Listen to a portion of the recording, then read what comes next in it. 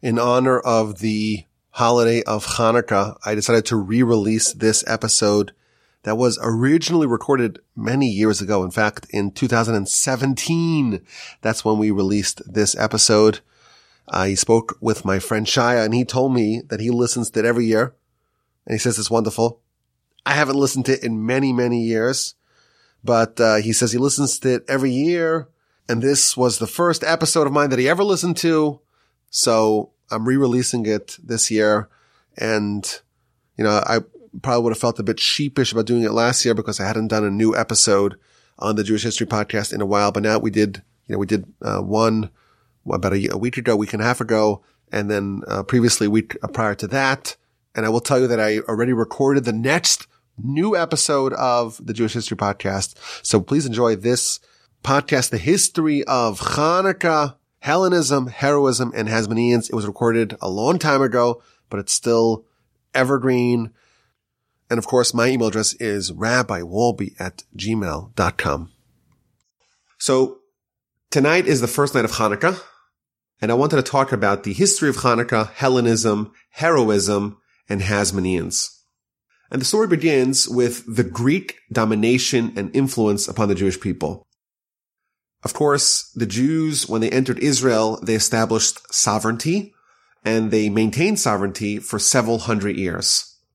But with the arrival of the Assyrians initially, then the Babylonians, then the Persians, and the Greeks, and then the Romans, there is successive centuries where the Jews in Israel, or Judah, however you want to call that place that we call Israel today, were subject to being controlled by a foreign influence, by foreign overlords.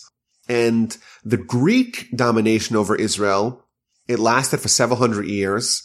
And it's important because it added a new dimension to the challenges of acclimating, of existing together with foreign values and foreign influences and foreign forces.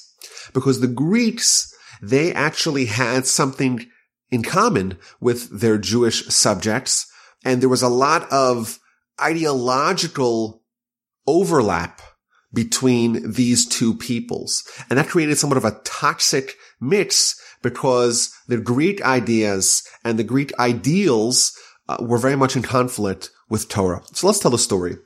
It begins with Alexander the Great, Alexander of Macedonia. He assumes power at the age of 19, taking over for his father Philip, who died under somewhat mysterious circumstances. It's possible that Alexander himself was responsible. And Alexander begins an unprecedented campaign to conquer the entire known world. So he begins with the systematic conquest of the Persian Empire, which previously was the most dominant empire in the world and was the historical arch nemesis of the Greeks. And he continues to systematically mow down everyone that stood in his way. And he conquered the entire known world all the way to India, to North Africa and Egypt, to Asia Minor and Assyria. And when they get to India after a 10-year campaign, he had assumed that that was the end of the world, and they find more land ahead of them, and he wanted to march forth, but there was the prospect of mutiny amongst his troops. They had been on a multi-year campaign. They wanted to go home. So reluctantly, Alexander turns around and heads back west, and he dies along the way. He never actually gets back home in Babylon. And he's considered to be one of the greatest, maybe the greatest military tactician of all time. He would always be able to find the vulnerability in the defenses, and he would win every battle, even when heavily outnumbered. Over the course, it's astonishing. Over the course of a 10-year campaign, he never lost a single battle, and he was victorious even when the odds were stacked against him. Of important significance to the Jews was Alexander's conquest of Jerusalem, of Israel, of Judah. Over the many millennia of the history of Jerusalem, it was captured and recaptured many times by many different people. What's important to stress about Alexander's conquest of Jerusalem, of Israel, of Judah, was that he conquered it without a battle and without any bloodshed. And the Talmud actually gives a remarkable account of what happened. In Israel at the time, in Judah at the time, it was the Jews, but there was also another people named the Samaritans. And the Samaritans have been in Israel, have been in Judah since the Assyrian conquest, since Sancherib, many hundred years prior. If you've ever heard the term, the 10 lost tribes of Israel, that's because Israel had splintered into the northern kingdom of Israel and the southern kingdom of Judah after the death of King Solomon. And you had a civil war between various parts of our nation, and there was the 10 northern tribes and the 2 southern tribes. And these maintained separate kingdoms for a long time, for more than 100 years. And then the Assyrians came under the leadership of Sancherib, and they conquered Israel, the northern kingdom of Israel, but not the southern kingdom of Judah. And when they conquered a people, if you want to maintain a huge empire and try to repel and repulse any revolt from your newly conquered people, so there's 2 ways to go about it. You can either do it with brute force, but what the Assyrians did, they would take a people and send them into exile. And they would swap various peoples from various conquered lands with each other. So they took the 10 tribes, the 10 lost tribes, and they scattered them throughout their empire.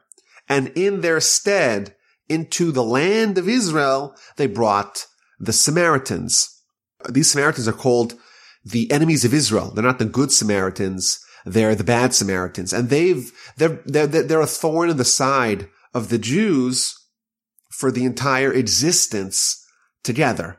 Even when the second temple was rebuilt by Ezra and Nehemiah, these Samaritans did everything they can to sabotage the efforts. So these Samaritans, they go over to Alexander and they lobby him for permission to destroy the temple and to kill all the Jews in Judah. And they tell Alexander, falsely of course, that there's this temple in the city of Jerusalem where all the Jews get together and pray for your demise and pray for your downfall. And they rile Alexander up. And Alexander, at the helm of a mighty army, starts marching to Jerusalem. And the Jews, they get wind of it, and they send Shimon HaTzadik, who was the high priest, the spiritual and political leader of the Jewish people, the last remnant of the men of the Great Assembly, and they send him ahead of a contingency to go convince Alexander to change his mind. And the Talmud in the book of Yom on page 69a tells us what happened. Shimon HaTzadik, he puts on the 8 priestly garments of the high priest. And together with all the notables of Jerusalem, they head out to greet Alexander holding burning torches. And the whole night, these 2 groups, the Greeks with the army and Shimon HaTzadik with all the Jews, with all the tzaddikim, with all the righteous people of Israel, are walking towards each other.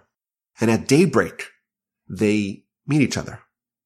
And Alexander asks his generals, who are these people? And the Samaritans tell him, well, these are the Jews who rebelled against you. And as they get closer to each other, Alexander sees Shimon HaTzadik, and he jumps off his horse, and he bows before him. And the generals and his people are absolutely flummoxed by what they see. A great king like Alexander is bowing before the lowly Jew? And Alexander responds, the visage, the image, the countenance of this man goes before me triumphantly in my battles. Every night before an important battle, I would have a dream, and this man would appear to me, and he would assure me of victory. Alexander is so excited to see him, and he walks over to them and says, why did you come? And they respond, well, there's a bunch of idolaters who misled you into trying to destroy the temple, the home where prayers are offered for your sake and for the sake of your kingdom. Alexander can't believe it. Who are these people? So they point to the people walking with him, the Samaritans. These people want to destroy our temple. And Alexander says, turns the table, behold, they are now delivered into your power. And the Jews are able to suppress the Samaritans who wanted their doom. Now, regardless of the historicity of this particular episode, of course, the Talmud is canonized many hundred years later. This is happening in the 320s before the Common Era, and the temple was finalized in the 5th and 6th century of the Common Era. So we're talking about a gap of many hundred years. But it's undeniable that Alexander had a very warm and friendly relationship to the Jews. In fact, thanks to his peaceful conquest of Judah, the Jews unanimously agreed that all Jewish boys born in the next year were to be named Alexander. And until this day, the name Alexander and its variant Sender, they're still Jewish names. Now, the Greeks are in control of Judah. When the Greeks conquer a nation, it's more than just a territorial grab. The Greeks believed in spreading Greek culture, known, of course, as Hellenism. And Hellenism was the idea of bringing as much of the beauty of the physical existence of the body, of the physical world, and bringing it and letting it shine. Even in the Torah talks about the 3 sons of Noah, and the one that ended up settling Europe and is the forebearer of Yavan, of Greek, his name is Yefet. And the Torah describes him as Yaft Elokim Yefet. Let there be beauty in Yefet. And the Talmud even says that there's something really beautiful about the Greek way of life. And it's manifest in their art, in their architecture, in their language, in their philosophy, and certainly most of all with their obsession with the human body. They built these gymnasiums. They were all into promotion of sports, and they didn't believe that the human body is anything to be ashamed of. So they would prance around in the nude. And that was their idea. And when they would capture a land, they would try to infuse it with their way of life, with their culture. And the problem is that Hellenism is antithetical to Judaism. We place God at the center of our focus and our consciousness. In fact, we look at the body, the physical body, and the physical world as hindrances in our efforts in life because they obscure God and they obscure the spiritual world. We look at life as being a clash between the temporary and the permanent, between the ephemeral and the eternal.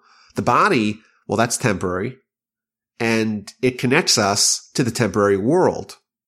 Torah is about exposing the beauty of our soul, of the permanent half of ourselves, which connects us to the permanent world we call Olam Haba.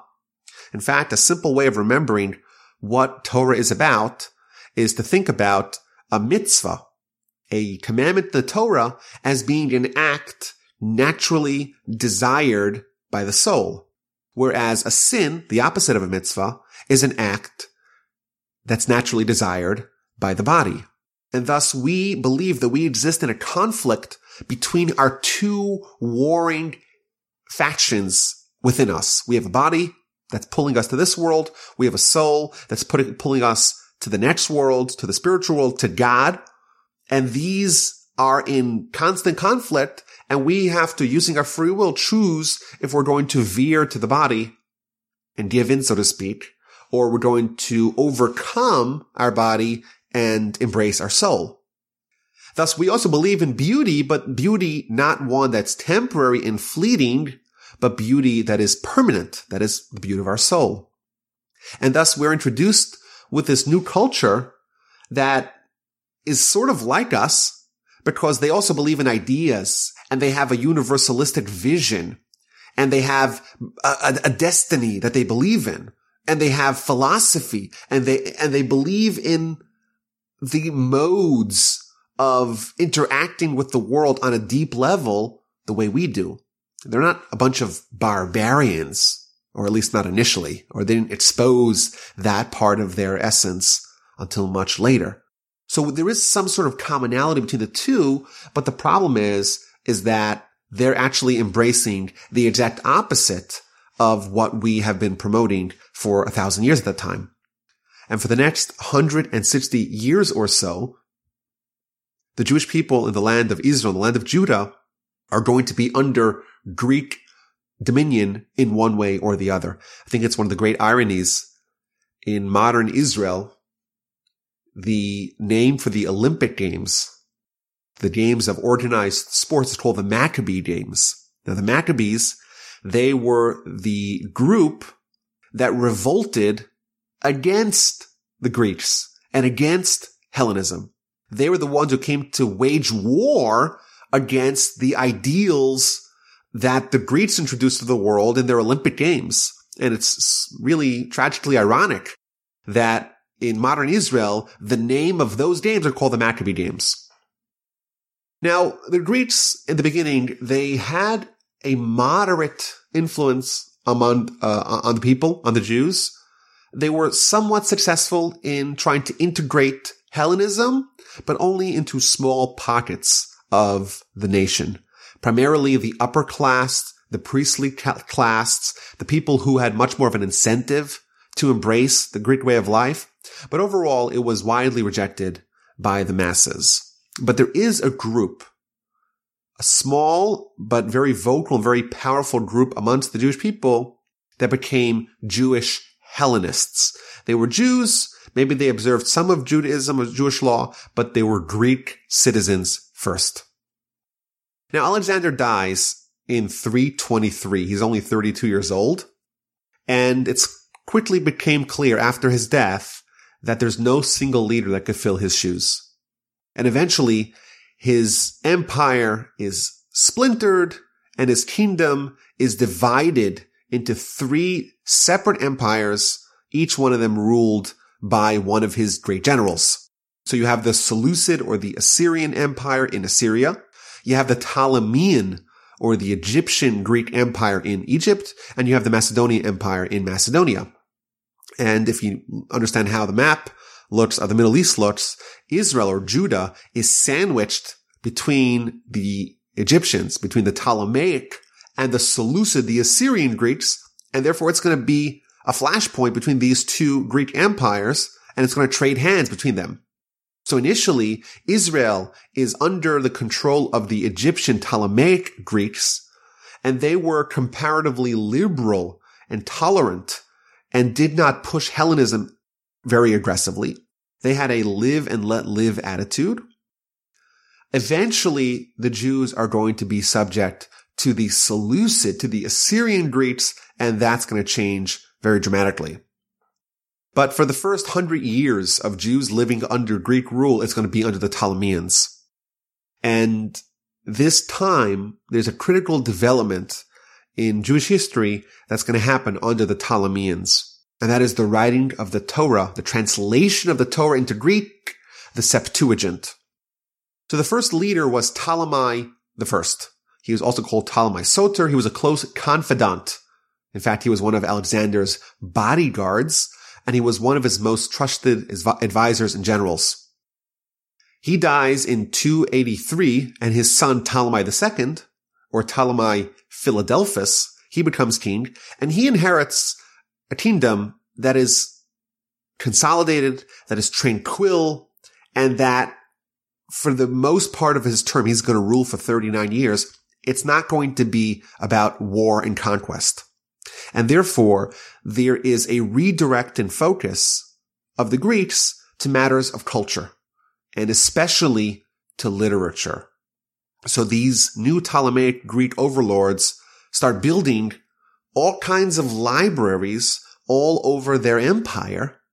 And Ptolemy II, the king, he loved books, and he built a massive library to include all the works that he could peruse. And he was really anxious to get a copy of the Torah. And the Torah, was an ancient book already at the time, but it's written in Hebrew, a language that he did not understand. So he came up with a plan. His plan was he invited a group of 70 Jewish scholars, and he put them each in their own room and did not allow them to collaborate. And he told them, I want you each to translate the Torah, the Bible, into Greek, and thus the Septuagint, which means the septuagenarian. Sept means 7, the translation of the 70. And the Talmud tells what happened in the book of Megillah on page 9a. It happened that King Ptolemy gathered 72 elders and placed them in 72 rooms without telling them why he had gathered them. And he went to each of them and said, "Translate the Torah of Moshe, your teacher, to me." And the problem is that there's certain verses in the Torah that a literal translation would cause the reader to misinterpret their meaning. And therefore, it's one of the miracles that we say, each one of these 72 scholars made the same 36 emendations to the translation in order to prevent Ptolemy from misinterpreting. So for example, one of the early verses in Genesis says, "Na'aseh Adam b'tzalmenu." Let us make man in our image. Now, if you read that without understanding some of the oral Torah that goes behind it, that reveals the critical insights, it sounds like there's more than one authority. Let us make man. And, of course, we believe there's only one God.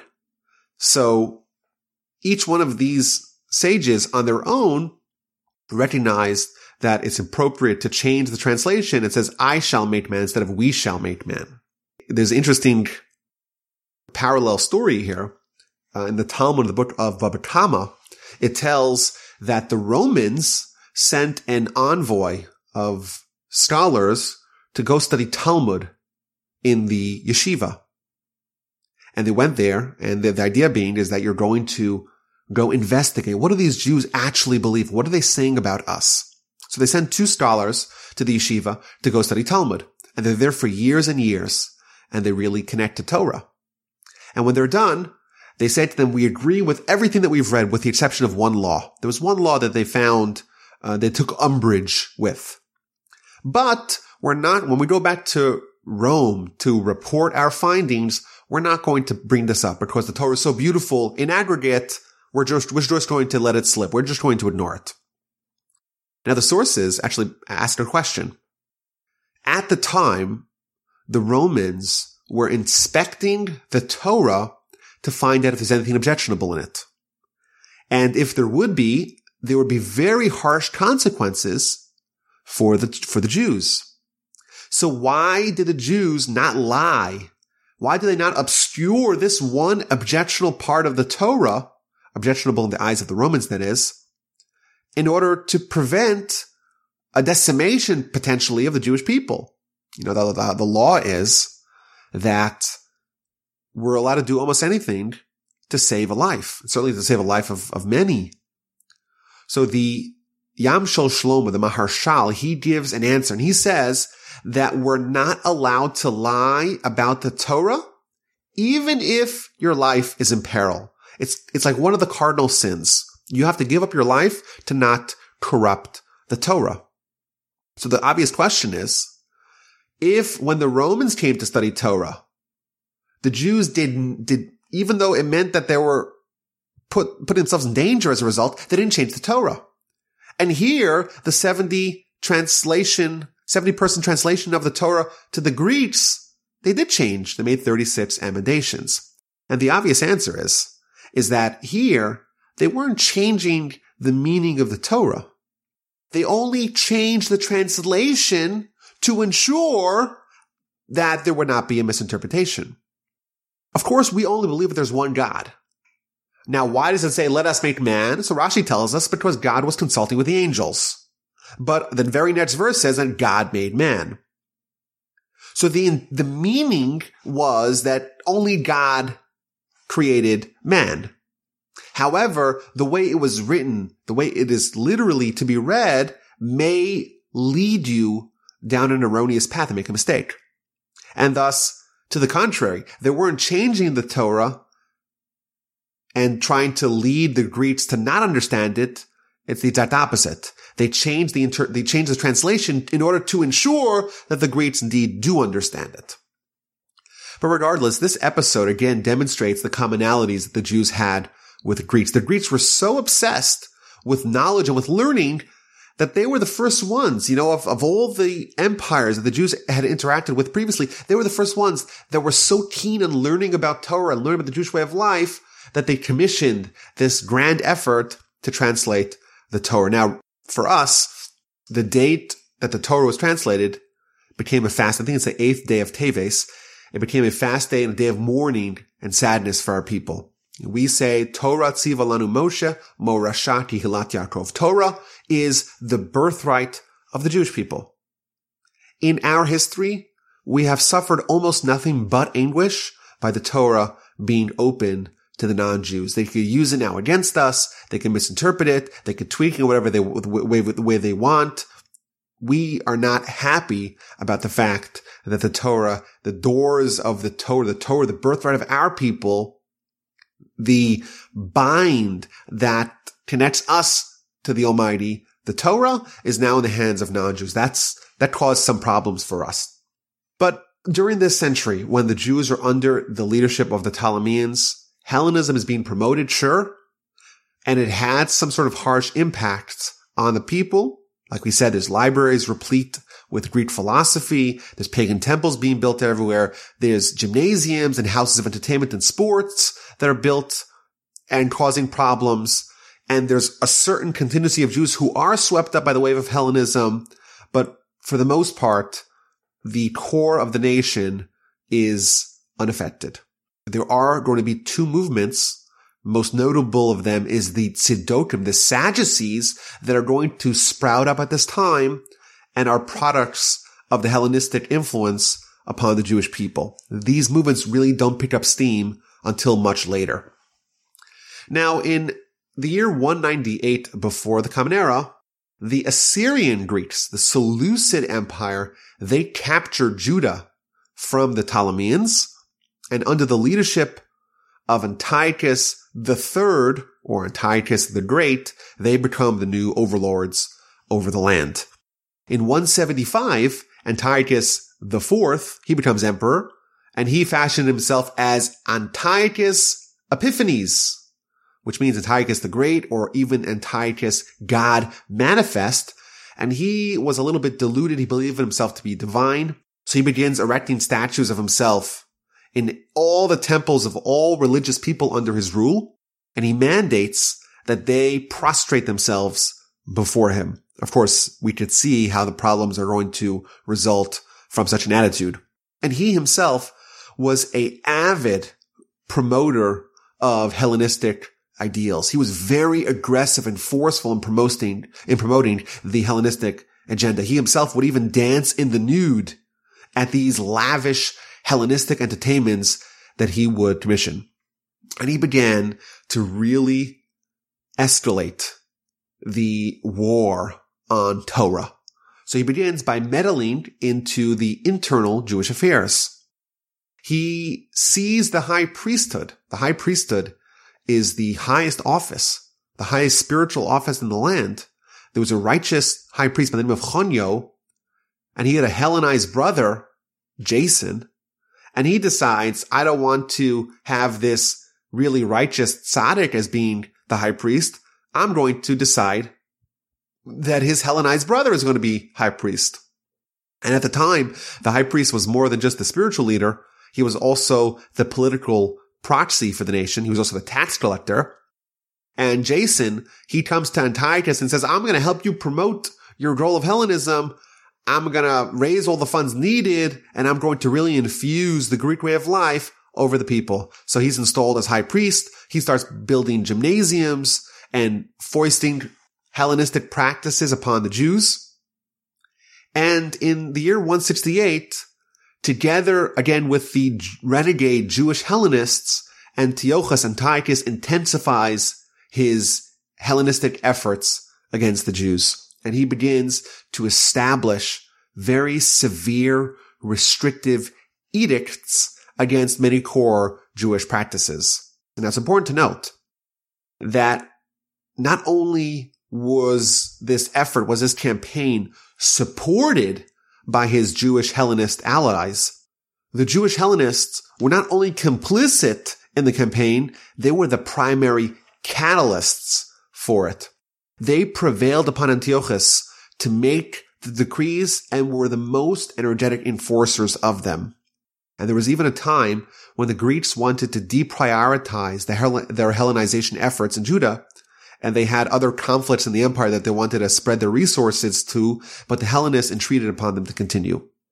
And it's a really significant watershed moment in the development of the Jewish nation during this time. In all times of our history, we've had sinners. That's not new.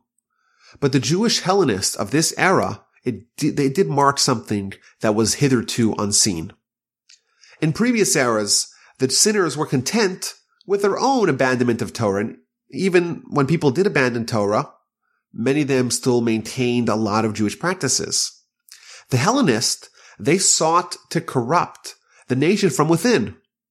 They wanted those who circumcised their children, those who observed Shabbos, those who ate kosher exclusively, those who observed Torah and studied it, they wanted them dead. They joined forces with the enemies of Israel in burning the holy books and hunting down the Jews hiding from the evil oppressors. They were not content with their personal repudiation of Torah. They wanted to make the Torah forgotten entirely. And thus begins an outright militant assault on Torah and Judaism. And they banned the Greeks together with their Jewish Hellenist cohorts.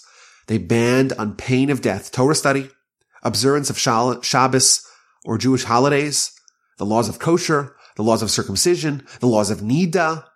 They would go out of their way to infuse impurity into the Jewish people. They would force feed pigs to Jews. Jewish mothers who were guilty of the high crime of having their sons circumcised were thrown off cliffs together with their newly circumcised sons.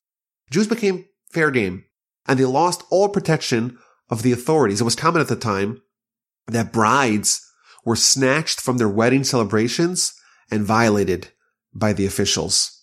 And Antiochus even installed an idol to the pagan god Zeus in the temple and commissioned sacrifices to it. For Jews, and of course Jews at the time, there's no greater defilement of the sacred than idolatry, and nothing more sacrilegious than to bring idolatry into the holiest place in the world, the Holy Temple. Now, there were some Jews, mostly the ignorant Jews, the more vulnerable Jews, the more vulnerable factions of our people, who did capitulate to the Greeks and to the Hellenists, mostly out of fear. But the majority of Jews, the masses, they steadfastly resisted the Hellenization efforts. Many were tortured. Many were massacred with barbaric cruelty. They were strangled, whipped to death, torn to pieces.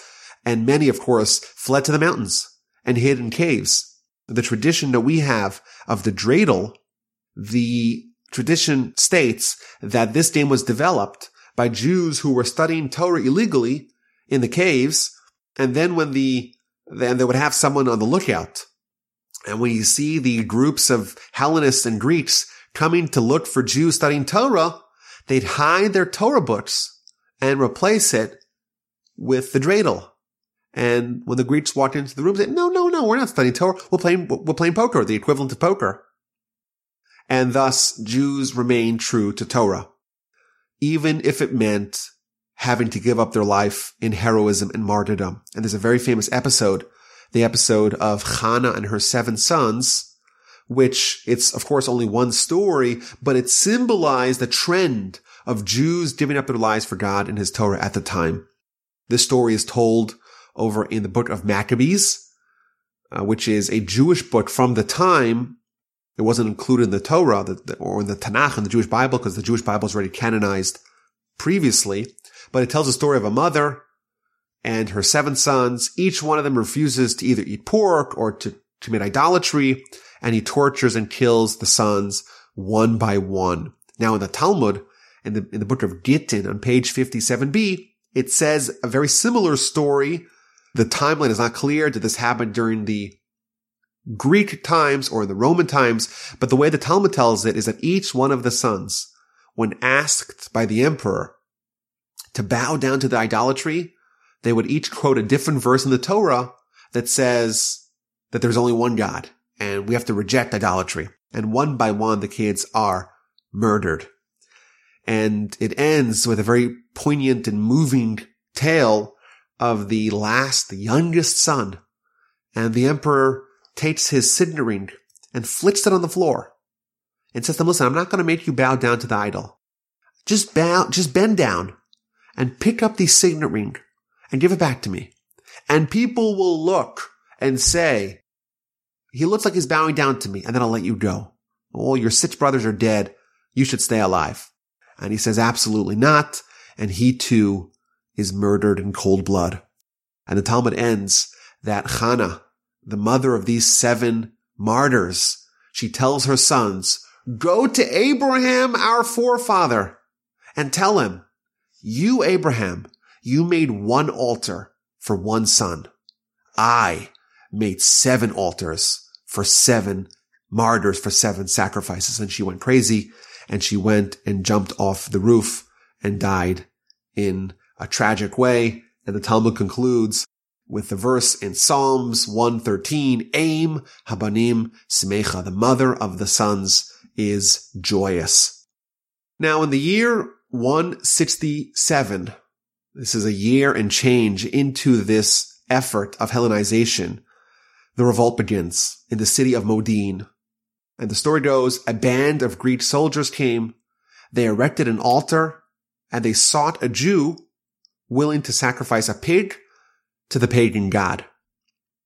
Now Matisyahu, an elderly local Kohen, he makes an impassioned speech to the people, and he pleads with them, and he urges them to refrain from giving in to this horrible act of treason, of sin.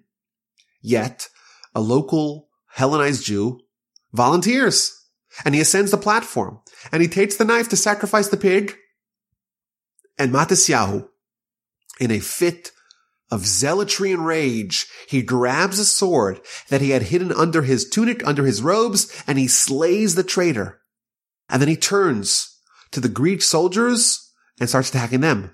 And they're taken aback, and they're surprised, and all the Jews pounce upon them and slay them all. Thus begins the Maccabean revolt. Now from his perch in Antioch, in Turkey, Antiochus responds, and he sends his general Apollonius with 2,000 seasoned soldiers to squelch the ragtag rebellion. The Jewish force is now commanded by Judah Maccabee, one of the 5 sons of Matisyahu. It's comprised of 600 men, and they lay in wait in the hills. And as the Greek forces come between these 2 hills, they pounce upon them. And with maniacal tenacity, and with a surprise attack, they manage to decimate all 2,000 seasoned soldiers. And in a move demonstrating the attitude of the rebellion, Judah seizes Apollonius' sword and holds it high and would use that sword for the rest of the war.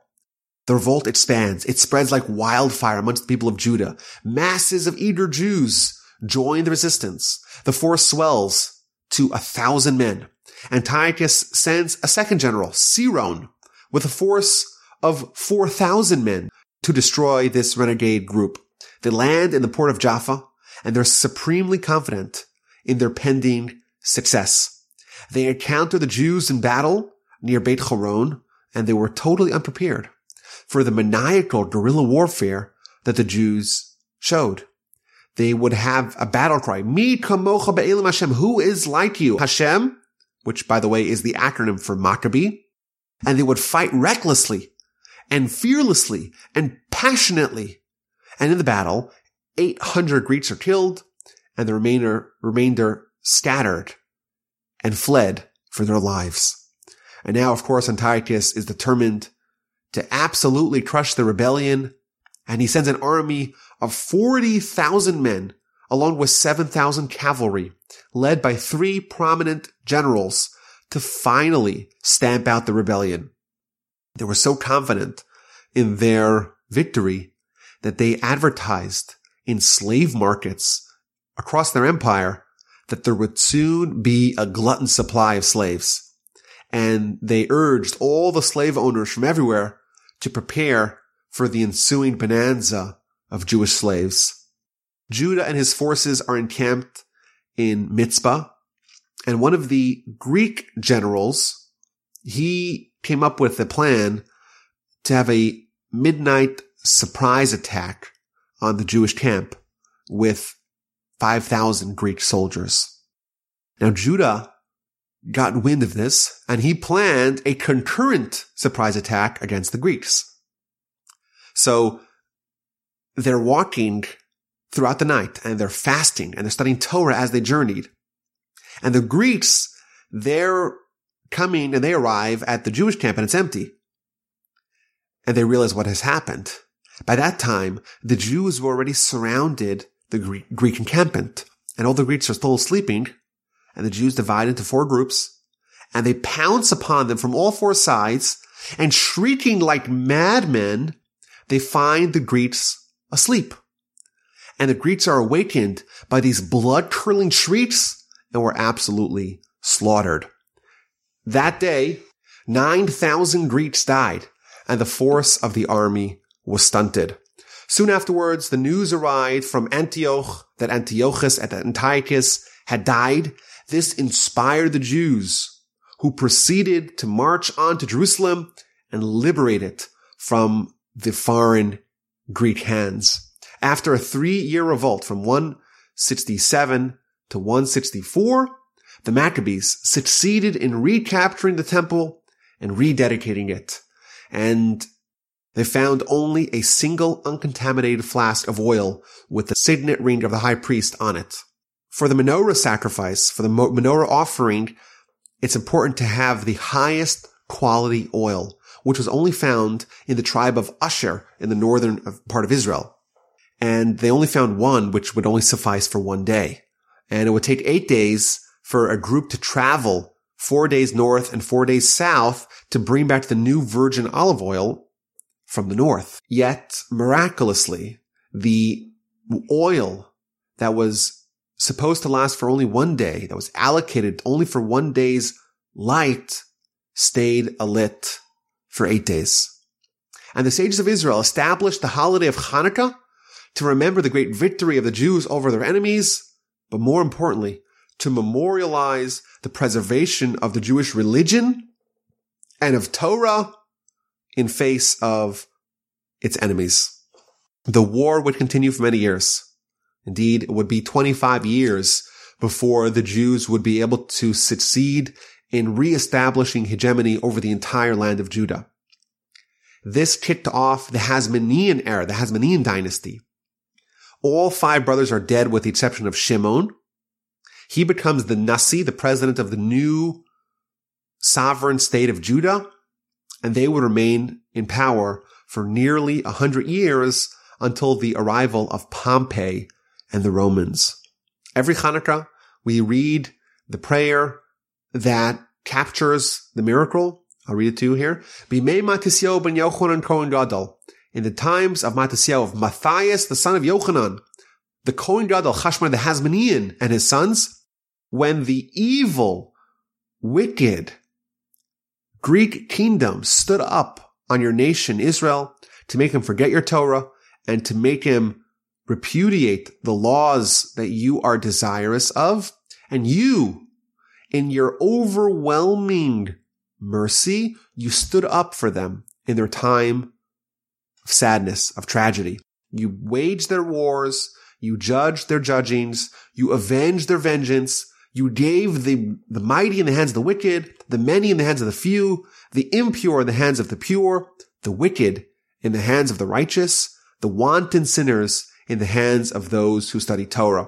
And for you, you made a great and holy name in your world, and for your nation Israel, you made a salvation, a redemption like this very day. And afterwards, your sons came to the temple, and they cleared it out and purified it, and they lit the candles in the courtyard of your temple, and they established the 8 days of Chanukah to give thanks and to give praise to your great name. The war of the Hasmoneans against the Greeks was the first religious war, but it would not be the last. Many Jews were enchanted by the Greeks. They flirted with their culture, with their way of life. the Greeks, after all, they seemed very civilized. They were sophisticated. They were cultured. They were intelligent. But now their true nature was exposed in a very similar way to what happened in Germany many hundreds of years later. Scientific and civilized people were exposed for the utter barbarians that they truly were. But many Jews, even after the destruction of the Greeks and the banishment of them from the land, they maintained their Hellenistic ways. Certainly the Hellenists were persona non grata, but they morphed into the Sadducees and the Baitusim, and they maintained a thorn in the Jewish side for many hundred years. Sadly, the Hasmonean dynasty itself faltered and capitulated to becoming Sadducees. In fact, the family of the Maccabees, they were from the Kohanim. They were Kohens. They were priests. And we know that to be a legitimate king of Israel, you have to be a direct descendant of King David. King David was from the tribe of Judah. Thus, a Hasmonean, a Kohen, cannot be a legitimate king. So Shimon, the son of Matisyahu, he only named himself the Nasi, the prince or the president. But his heirs, they made themselves kings. And they were not viewed by the nation as being legitimate. And in fact, many of them, as we said, became Sadducees themselves. One of them, by the name of Alexander Yanai, he made a campaign against the rabbis in Israel. He assassinated all the rabbis in Israel, besides for the ones who were able to flee. And there's a very famous episode of him mocking the temple practices on the festival of Sukkot, and surrounded by his garrison of protectors and bodyguards, he goes out of his way to belittle and denigrate the practices that the whole nation holds very dear. And the story goes is that the entire nation started pelting him with their esrogs, with their esrogim, and they almost killed him. But in a fit of rage, he tells his bodyguards to go kill whoever they see. And 6,000 people died. But that shows, that's one story, but there's many stories, that showed that while the Greeks were gone, and even the Hellenists, they were quieted, but the Greek influence, the idea of viewing Torah and the Jewish way and the Jewish tradition as being backwards, as being archaic and obsolete, that did not go away. The notion of trying to embrace the ways of the Greeks and the ways of the Gentiles and looking shamefully on Jewish tradition, that was there to stay. And the first battle was over, but the next battle, and the battle, I would argue, is still continuing until this very day. Regardless, Chanukah is a time of celebration, but also a time to remember that the real war, the war that we still have today with Greek culture, it's still very much ongoing. And we hope that we can embrace the ways of the Maccabees and the Hasmoneans to stick up for Torah and what we believe in our tradition, despite the many challenges that we face in doing that.